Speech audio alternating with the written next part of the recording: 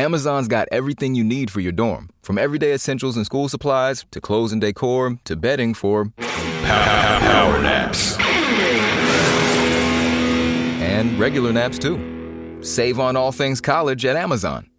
In the heat of the moment, you're not just keeping it calm, you're keeping it cool, too. With an ice-cold cold brew. And not just any cold brew, but one that's slow steeped and mixed with brown sugar and molasses flavor. With a cold foam infused with brown sugar coolness and a cinnamon sugar sprinkle on top. That's keeping it calm, cool, and cold brewed. With Dunkin's new brown sugar cream cold brew. America runs on Dunkin'. Price and participation may vary. Limited time offer. Terms apply.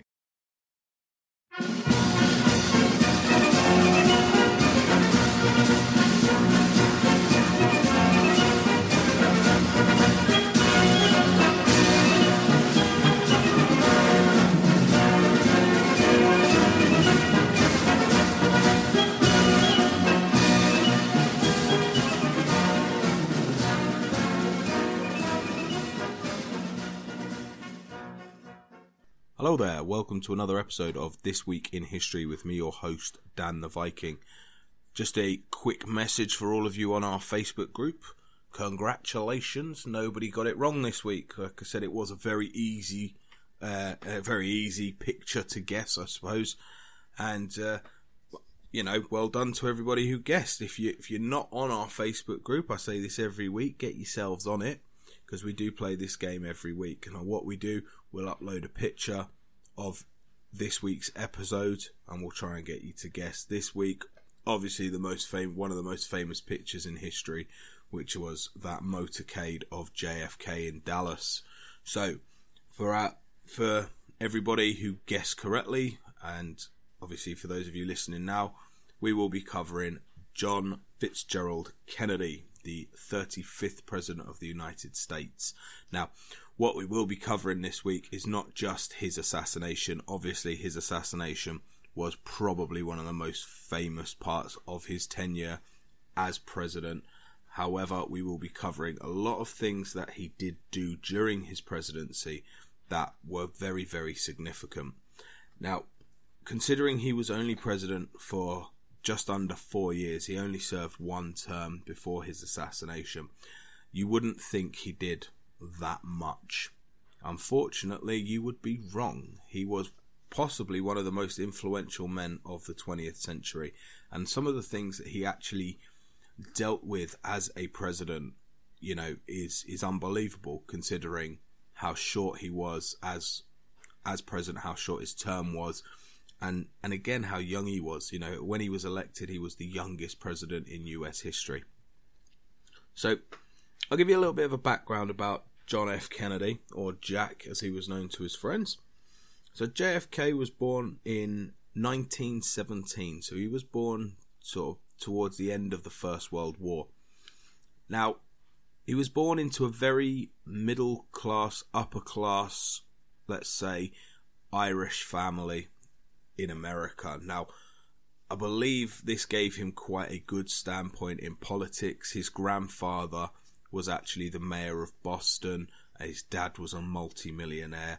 These people, and his dad was very influential. His dad ended up becoming sort of the US ambassador to the United Kingdom.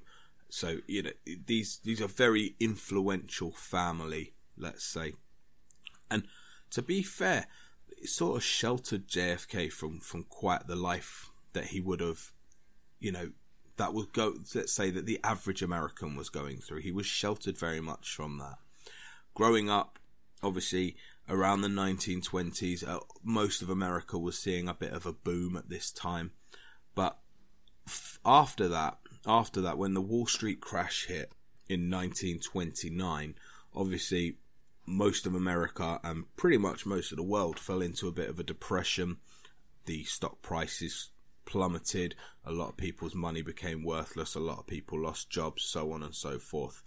Now, for the Kennedys, this was not something they had to deal with. They were very, like I said, as very middle to upper class. I would say more upper class, more what the British would call aristocracy, or the French more bourgeoisie.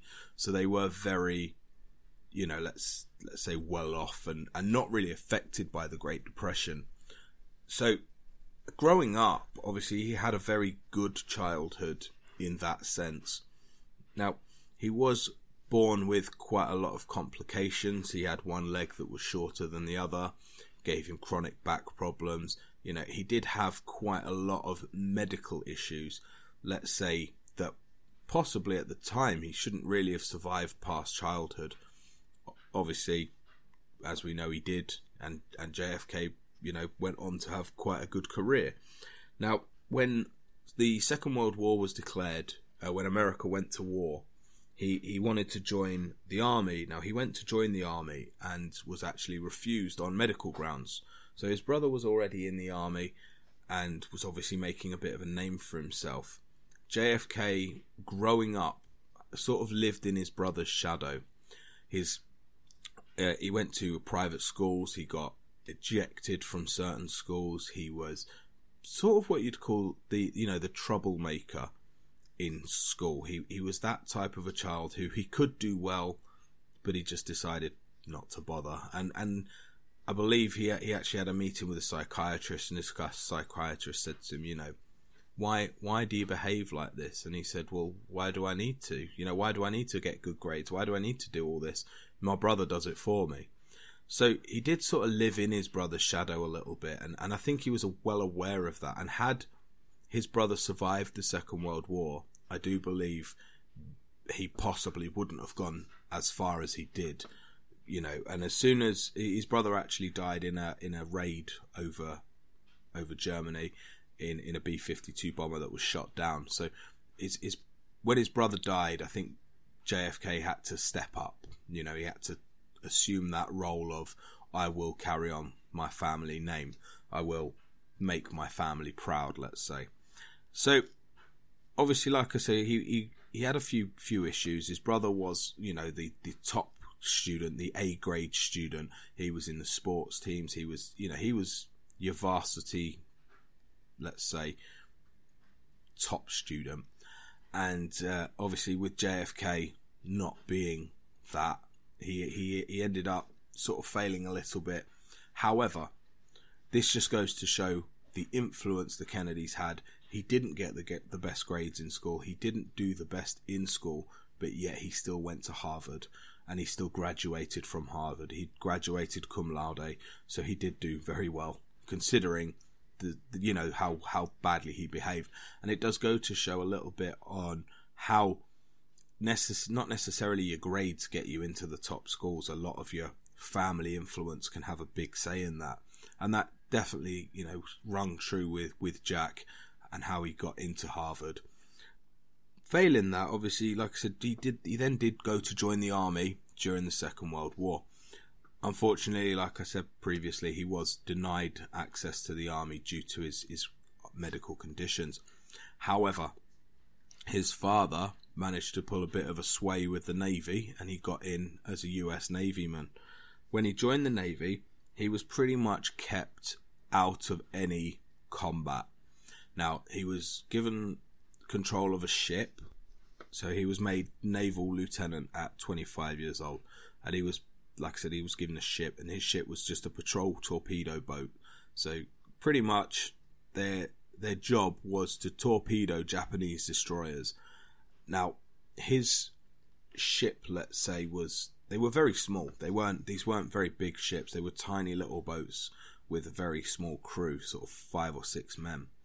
Now, his ship actually got cut in half. Now, he was, like I said, he was kept out of a lot of conflict. So his dad made sure he was always in safe waters, let's say. So he did look after his son, and he did pay that sort of attention to make sure that JFK was kept out of trouble. Now, like I said, his ship was actually cut in half in the South Pacific by a Japanese destroyer, and they had to swim to safety. Now, a couple of men died on this, and JFK ended up taking tied a belt around another sailor, and swam 5 miles to a deserted island, and they were then later rescued. Now, this act of heroism from JFK, it rung very big, very, very poignant in the American mind. And obviously when he then later ran for Senate, Congress, and for president, the stories of JFK as a war hero was certainly a big factor in that. This is a guy who, although had quite a good upbringing, had a very, let's say, a very upper class bringing up, he was a real man. He was a war hero. Now there's not many, I can't imagine Donald Trump ever being a war hero, or Barack Obama being a war hero. These are guys, even looking at Britain now, Boris Johnson, certainly can't see him being a war hero. So you go back, and JFK, I mean, if we had now, I believe, especially in this country, a prime minister in this country who was a war hero, it gives you a little bit more of a sense of pride, I think. Winston Churchill fought at Verdun in the First World War. This is when he ran for office, when he became Prime Minister of the United Kingdom, there was a sense of pride that a war hero was leading our country. And I think America definitely had that. Obviously, going along with that at this time, you're running alongside the Cold War as well with America and Russia. So someone coming in who had that a little bit of military experience, I suppose, played a big part in that as well. So after the war, JFK, he actually became a Democratic member of the House of Representatives, and then he became a senator. Now, in 1953, he married Jacqueline Lee Bouvier, who would be Jackie Kennedy, probably one of the most famous first ladies of all time. The reason for that, JFK, he wanted to progress to president, and he was known as a bit of a playboy. Now, he was a good-looking man. He certainly played the field very well. His father, was very open with his affairs as a man, and I believe JFK had this, I'm John F. Kennedy, I'll shag who I want, pretty much. And obviously that works well to an extent as a bachelor, but realistically, especially in America, I mean, this country, in Britain, we're a little bit more, I want to say open-minded, so I hope no one takes offence to that, but we're a little bit more open-minded in this country in regards to things like that. Whereas in America, they like that family dynamic. They like the fact that a president needs a first lady, that sort of attitude with it. And, and to be fair, it did calm him down, and he did sort of progress in the American eyes. So marrying Jackie Kennedy gave him another foot in the door, let's say, to the White House. So he won the Democratic campaign to be their candidate for the White House. And in 1960, he defeated Vice President Nixon to win the White House and win the presidency. Now, like I said before, he was the youngest president in US history. Added to that, he was actually the first Catholic president in US history. Now, this is a big deal in America. Again, not so much a big deal in Britain, but in America, the allegiance for the Catholics to the Pope would have made a lot of Americans think, well, really, is this guy going to put America's interest first, or is he going to put the Pope's interest first? Because realistically, Catholics' allegiance to the Pope should rate higher than their allegiance to their home country. Now, he was famously quoted saying, "I am not the Democratic candidate. I am not the Catholic Democratic candidate. I am the candidate who happens to be Catholic." So he was well aware of the fact that potentially this could, his religion could cost him. And it does make you wonder a little bit in regards to that. So he obviously he overcame that. It was very close. You know, this was the closest result in US history since 1884. So it wasn't like he landslided this victory. It was a very close, you know, Nixon was very close to winning. And, you know, JFK became the 35th president of the United States. Now, officially, he was actually the 34th different president of the United States. So for those of you that don't know, it's done in succession, and most presidents only serve 2 terms. Grover Cleveland actually served 2 terms, then missed 2 terms, then served 2 terms later. So he was the 22nd and 24th president of the United States. So JFK was the 35th, but officially he was the 34th different man to sit in the White House. So again, just a little bit of a random history fact for you there. So when he was elected, all presidents do an inaugural speech. When he was inaugurated, one of his most famous quotes was, "Ask not what your country can do for you, but ask what you can do for your country." Basically, he was trying to rile up a little bit of support, a little bit of pride, let's say, back in America. I mean, very similar to Donald Trump with this "Let's make America great again." He was trying to get people enthusiastic about America and make people believe that America, you know, going forward was this superpower. I mean, you've got to remember, 50 years before this, in the First World War, America's Navy was non-existent. America's Army was non-existent. America as a country was very, very young. Yet 50 years later, America is the powerhouse in the world. They are the biggest country. They are the strongest country. And they are the most, let's say, the most influential country in the world. You know, there's a reason why they say that the president of America is the leader of the free world. You know, I mean, there's a reason for that. You know, they are the biggest country. They are the proudest, I would say even possibly the proudest country in the world. And coming from someone who is British and very, very proud to be British, you know, the pride that I have in my country is, you know, tiny compared to some Americans that I know and the pride that they have in their country. So, you know, I believe he sort of riled that pride back up. You know, he was one of the catalysts behind that. Now, he did, like I said, he did do a lot of things in America. He dealt with the Russian crisis. He dealt with the Cold War. He dealt with the Cuban Missile Crisis. Now, granted, he didn't deal with that very well. You know, he did what was known as the Bay of Pigs invasion. So a little bit of context around that. Obviously, the Cold War was pretty much Russia saying we're going to nuke you and America saying we're going to nuke you, and no one actually doing anything, and sort of sat there with, you know, no one wanted to nuke either one. Do you know what I mean? It was that sort of, that's why it was the Cold War. No bullets were actually fired. America were constantly surveying Russia. Russia were constantly surveying America. And they were just looking for somebody to make that first move. And nobody did, which was, thank God, nobody did.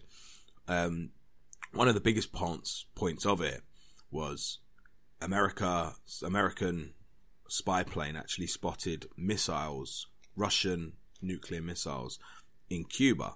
Now, Cuba at the time was a communist regime under Fidel Castro, and obviously the link between the communists of Cuba and the communists of Russia, that was enough for, you know, enough of a reason for Russia to station their weapons there. Obviously, America saw this as very dangerous, let's say. You know, this was right on their border. This was right next to where they lived. You know, it's not that far away. So they used what was Cuban exiles. So these were men who had been exiled from Cuba who'd then come to America. And they used these to basically to attempt to overthrow Fidel Castro. So on April the 17th, 1961, the attempt was made, and these exiles were retrained by the US CIA. Now, basically, their plan was that they would land on the beach and they would take out Castro. Obviously, this didn't happen.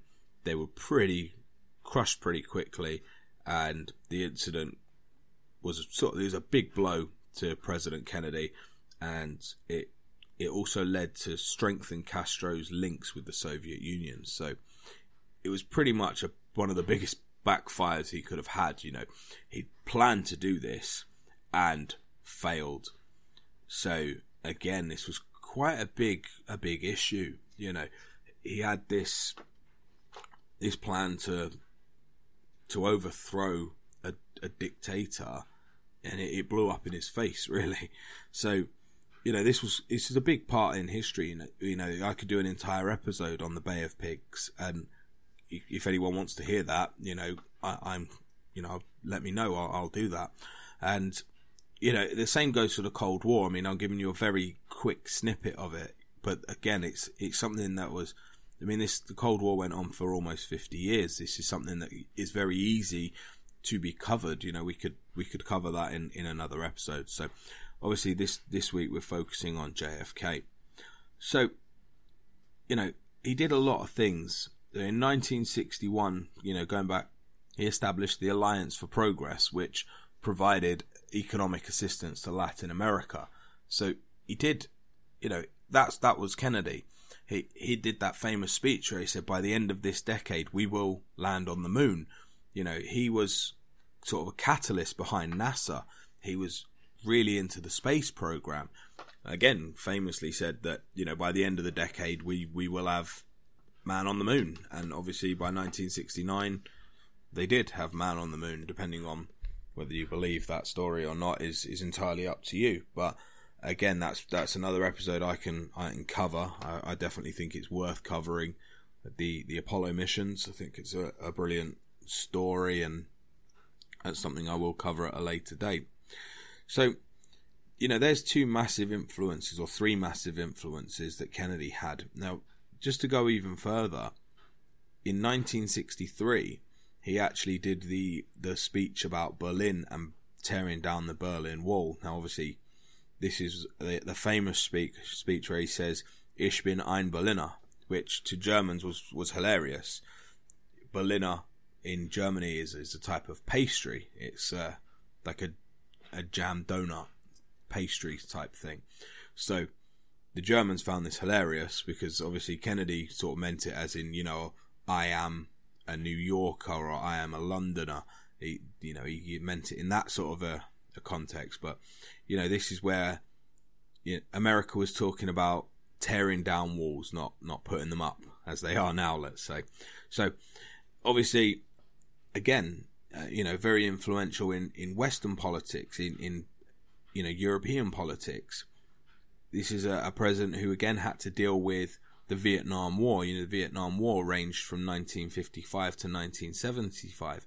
So smack bang in the middle of his tenure, he had to deal with American troops overseas in Vietnam, and obviously the pressure with Vietnam. There was a lot of pressure in the 1960s, especially the 1960s, in regards to peace and love, and let's make love not war, all of these hippie signs and things that came out in the 1960s. These happened all during his tenure as president. He had to deal with a backlash of a lot of things.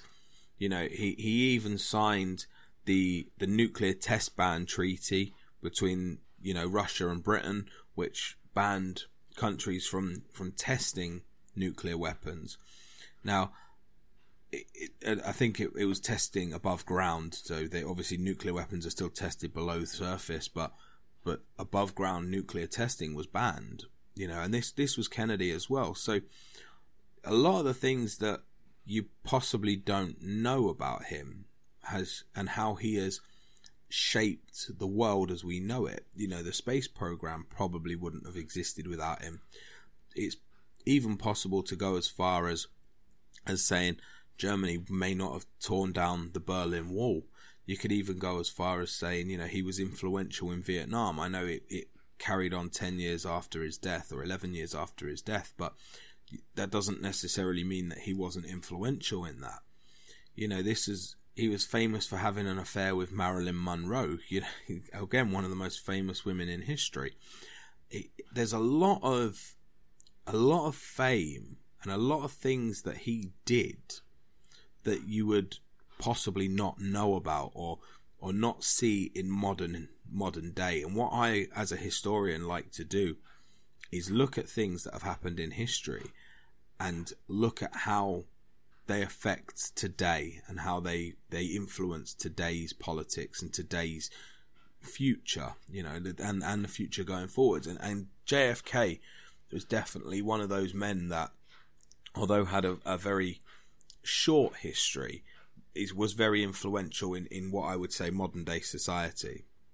Now, Kennedy was obviously at this point coming towards the end of 1963, was going back on the campaign trail for the following year for the election for president for a second term. Now, he wanted to win that election. He had a lot of things that he wanted to do. You know, he wanted to sort out Vietnam. He wanted to sort out the Cold War. He wanted to sort out the NASA space program. He wanted to do a lot of things as a president that he didn't really get the chance to do in his first 4 years. Although he did a hell of a lot in those first 4 years, I don't think he fulfilled his political ambition, let's say.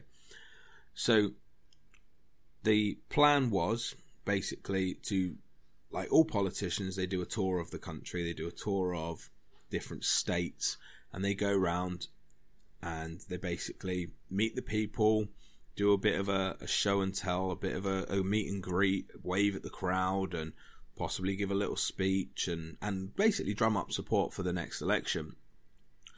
In America, there are things called swing states. Now, we do sort of have that in this country in regards to locations. There are certain locations in Great Britain where, that one month they're Conservative, next month they're Labour, next month they're Liberal Democrats.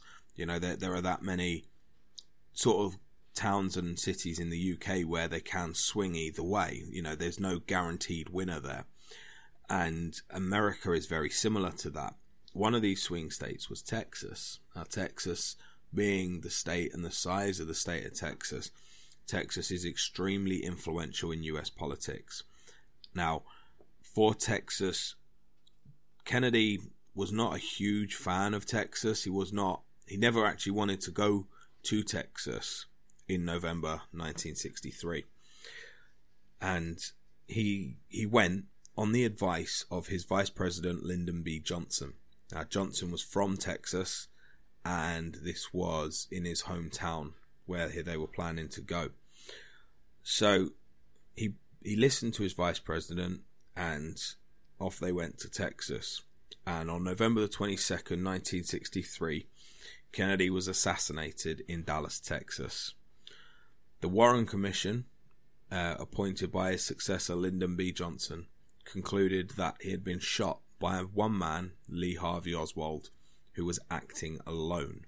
So they had him down as a lone shooter who was up in the Texas Book Depository. So if you ever have a look at the motorcade route, it comes round a corner, and on this corner is the Texas Book Depository where Lee Harvey Oswald worked. He basically shot 3 shots from that window. One hit the shoulder, one hit the head. And that was it. That was, that's how he died. Now, there are a lot of conspiracies behind this, and I will go into these because, as a historian, you pretty much have to deal with the facts. And a lot of things have been swept under the carpet with this. And a lot of things, I do believe, are unanswered questions, let's say. So, one of the first thing that gets me is the security system. So the CIA, what they would have done is they go across the motorcade route, they have a look at all of the windows, all of the route, and they pick out the safest route. And so does the intelligence or the secret service that works for the president, his own personal security. what they did, they went along the motorcade route beforehand, and they said there was over 20,000 windows on this route. Now, instead of picking some, the CIA's conclusion was, we're not going to pick any. We're not going to use any of them. We're not going to look at any of them. We're not going to do anything. So there's 20,000 windows where someone could have hidden a gun and shot from, and they decided not to look at any of them. That was their plan, was it probably won't happen, so we're not going to bother. Obviously, that throws up some questions straight away. Were the CIA potentially behind this? Did the CIA have any influence in this shooting? Now, Lee Harvey Oswald he tried to denounce his US citizenship, and he tried to move to Russia. So again, this is right in the middle of the Cold War, and this is a man with ties to communist Russia. So again, one of the questions was, were Russia behind this? Did Russia hire Lee Harvey Oswald to do this killing? Now, Oswald was military trained. He was a good shot as well. So obviously he had to be a good shot. Russia turned around and said, if we were going to do this, why would we hire someone that was so obvious to us? You know, why would we hire somebody who's tried to move to Russia, who's tried to become a Russian citizen? It's too obvious. You know, we're not that stupid to hire somebody who's that obvious. So, I mean, there are theories that Kennedy wasn't shot by Oswald. There are theories that say there was another shooter, a second shooter, and this is where the grassy knoll theory comes in. So as the motorcade goes round, there is a grass bank where there are certain people. Now, this is where a man called Zapruder was actually filming on a camera, and he filmed the entire thing. So it's quite a disturbing video, but you can actually see Kennedy get shot, and you do see pretty much the explosion on the side of his face where the bullet comes out, the exit wound on the side of the face. Now, the query behind that, again, is the exit wound is to the side of his face, but yet the shooter would have been behind. If Lee Harvey Oswald had fired that fatal bullet, he was behind, not to the side, so the bullet potentially wouldn't have come out the side. The first bullet that went through the president also hit Governor Connolly, who was sat in front, the Texas governor. Now, this is what is called the magic bullet theory. So basically the bullet went through Kennedy, down into sort of his abdomen, ricocheted out, went through John Connolly and through his body and into the palm of his hand. So you're talking about a bullet trajectory of this bullet and how it would have moved through two bodies. It is possible that the bullet did that. It is very possible. However, the bullet that was found in Connolly's hand was pretty much intact. Now, a bullet that had done that sort of ricocheting around inside two people, I don't think would have come out intact. I don't think it would have came out in the style or in the wholeness that it came out. It would have been in pieces, I would have thought. And this again throws another question. You know, was Connolly shot different? You know, was it him that shot? Was he shot by somebody else? When they looked at the Zapruder film, there are 6 distinct peaks of sound that could have been considered gunshots. So again, throwing doubt on the fact that there was one shooter and he worked alone, you know, there was potentially 6 shots, not 3 shots. In the space that that Lee Harvey Oswald had to shoot JFK, there was no time for him to have fired off 6 rounds. Wouldn't have happened. Not only that, there were only 3 casings found in the Texas Book Depository. So again, does throw that question up. The other thing that that again throws another question up about the CIA and whether this was, whether this was an inside job, was Lee Harvey Oswald didn't even get to court. He was arrested, and again, this was caught on live TV. He was shot by Jack Ruby and killed. So again, this is another case almost where he doesn't even get to tell his story. Now, this does, again, make you question, does make you sort of think, well, what did happen? Did Harvey Oswald act alone? Was he killed to be silenced? I think that's one thing we'll never know. Another theory is that it was done by, or it was orchestrated by Lyndon B. Johnson. I'm not sure how much I believe with this one, but this theory goes along the lines of Johnson had the most to gain out of Kennedy dying. He would have then become president, and how he deals with that would have then pretty much secured, and did secure, his re-election for the next term.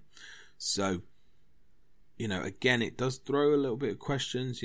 Kennedy didn't really want to go to Texas. Johnson said, we're going to Texas. Johnson helped pick out the motorcade route as well, or route. He helped pick that. He helped deal with a lot of the security behind the scenes. There are some questions in regards to that, whether Johnson was behind the killing. There's also a famous point in the Zapruder film of a man standing with an umbrella, and just as the motorcade goes past, he opens the umbrella, and that's when he gets shot, and he raises the umbrella up as well. So there was a lot of things saying that this umbrella was a signal for Lee Harvey Oswald to take the shot, again suggesting that he didn't work alone. When they looked into this, they obviously found out, well, the man actually came to the court and showed them the umbrella. He said, look, this is the umbrella, and it was done in protest. Why he would have more than one umbrella, that does throw questions. There's a potential, there was a theory behind that when he opened the umbrella, it fired a dart out of the side of the umbrella which hit Kennedy. I mean, it's a great theory. I think it'd be wonderful to think that happened. The distance that he was away from Kennedy, and to actually kill someone with a dart from an umbrella, it's not feasible, I don't think. And I do actually believe the story that this man gave. He said that it was a protest against appeasement. Now, for those of you that don't know, in 1939, Neville Chamberlain was the British Prime Minister. JFK's dad was the US ambassador to the UK, and he was a big fan of Neville Chamberlain and a big fan of Chamberlain's policy of appeasement. Now, appeasement was basically Chamberlain turned around and said, we're not going to go to war with Hitler. We're just going to, we're going to see what he wants. We're going to let him come to us, blah, blah, blah. And that's what they did, whilst Hitler was moving across Europe, taking little bits of countries that he wasn't allowed to do, Britain sat there and went, oh no, we'll see how it goes. We'll see how it goes. We're not going to start a war about it. We're in reality, if they'd have put their foot down straight away, potentially the Second World War could have been avoided. So this policy of appeasement, of letting people get on with it. And again, this is what Kennedy was doing with the Cold War in Russia. He was appeasing Russia. He was, we're not going to start a war with you. You're not going to start a war with us. We're just going to let you do what you need to do. So I think he came out saying, look, it's a protest. Now, Neville Chamberlain, the British Prime Minister, was very famous for having an umbrella. He always, you ever see a picture of him, he had an umbrella. You ever see a video of him, he had an umbrella. He always carried one. And I think that was, the reason behind it. And to me, that's a logical explanation. The protest against the Kennedys in regards to that. It did look a bit weird in the middle of a summer's day in Dallas that somebody would have had an umbrella. But again, I can see I don't see the logic behind that, and I do believe this Umbrella Man was, innocent in the whole thing.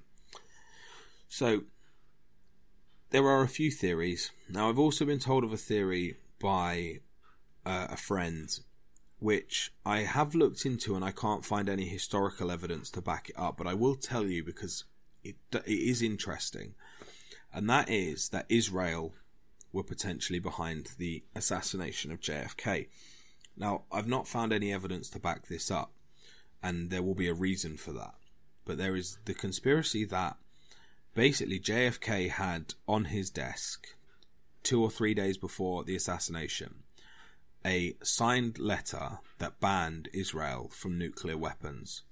Israel were not allowed to have nuclear weapons at this time. There are only certain countries, even now there are only certain countries in the world that are allowed nuclear weapons. And Kennedy was against anybody, any country, not just Israel, but he was against any country having more nuclear weapons. And he wanted to ban Israel from having nuclear weapons, and he signed a document that banned them from that. And 2 days later, or 3 days later, he was then assassinated in Dallas, Texas. So, and this document disappeared. So, it does throw up a few questions. For me, there's not enough time frame there for Israel to have organised an assassination with 2 gunmen, or potentially 2 gunmen. Personally, I am one of these people that you deal with facts. I do not believe that Lee Harvey Oswald was working alone, because the fact is there are 6 distinct gunshots. I don't believe he was working alone. However, I also don't believe that there was a conspiracy behind it in regards to CIA, Lyndon Johnson, his own security. There was another theory that said his wife was behind it. I mean, she could have picked a better time to get him assassinated. She was with him 24 hours a day. So, do you know what I mean? I do believe that. I do believe the findings that it was a lone shooter, not a lone shooter, but I believe that they acted alone. I don't believe Russia would have been stupid enough to pick someone that they knew. But then on the flip side to that, potentially, they could be, double bluffing. Who knows? I think this is one of those things in history where we will never know. We'll never know. And unfortunately, it's going to be one of those unsolved mysteries throughout the world.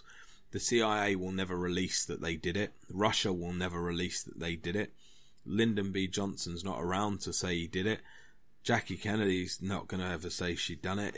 It was one of them things where whoever, the only person I think who would know was Lee Harvey Oswald. And the fact that he was assassinated before he had a chance to even get to court, that suggests foul play for me.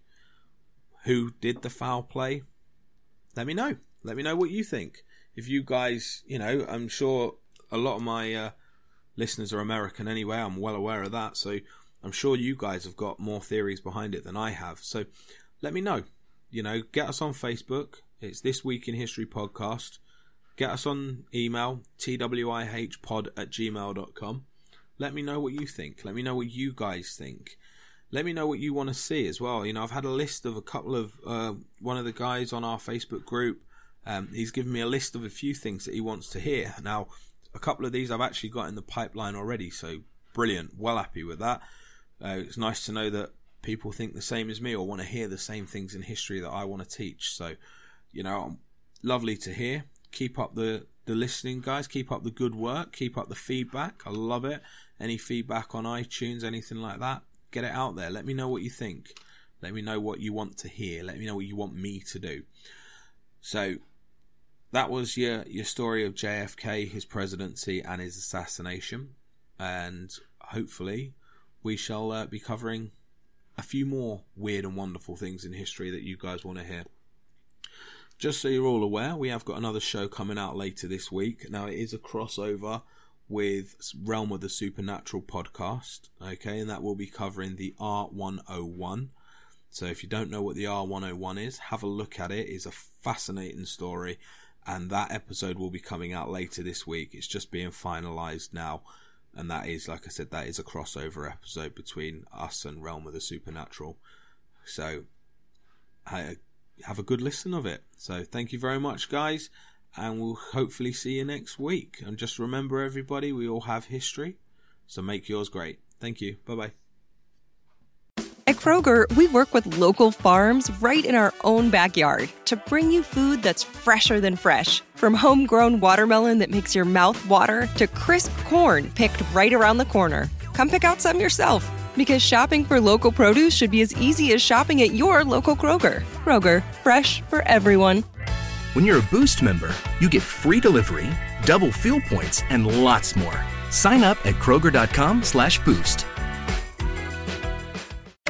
Welcome to America, the land of junk sleep, where it's bedtime, but you're double booked.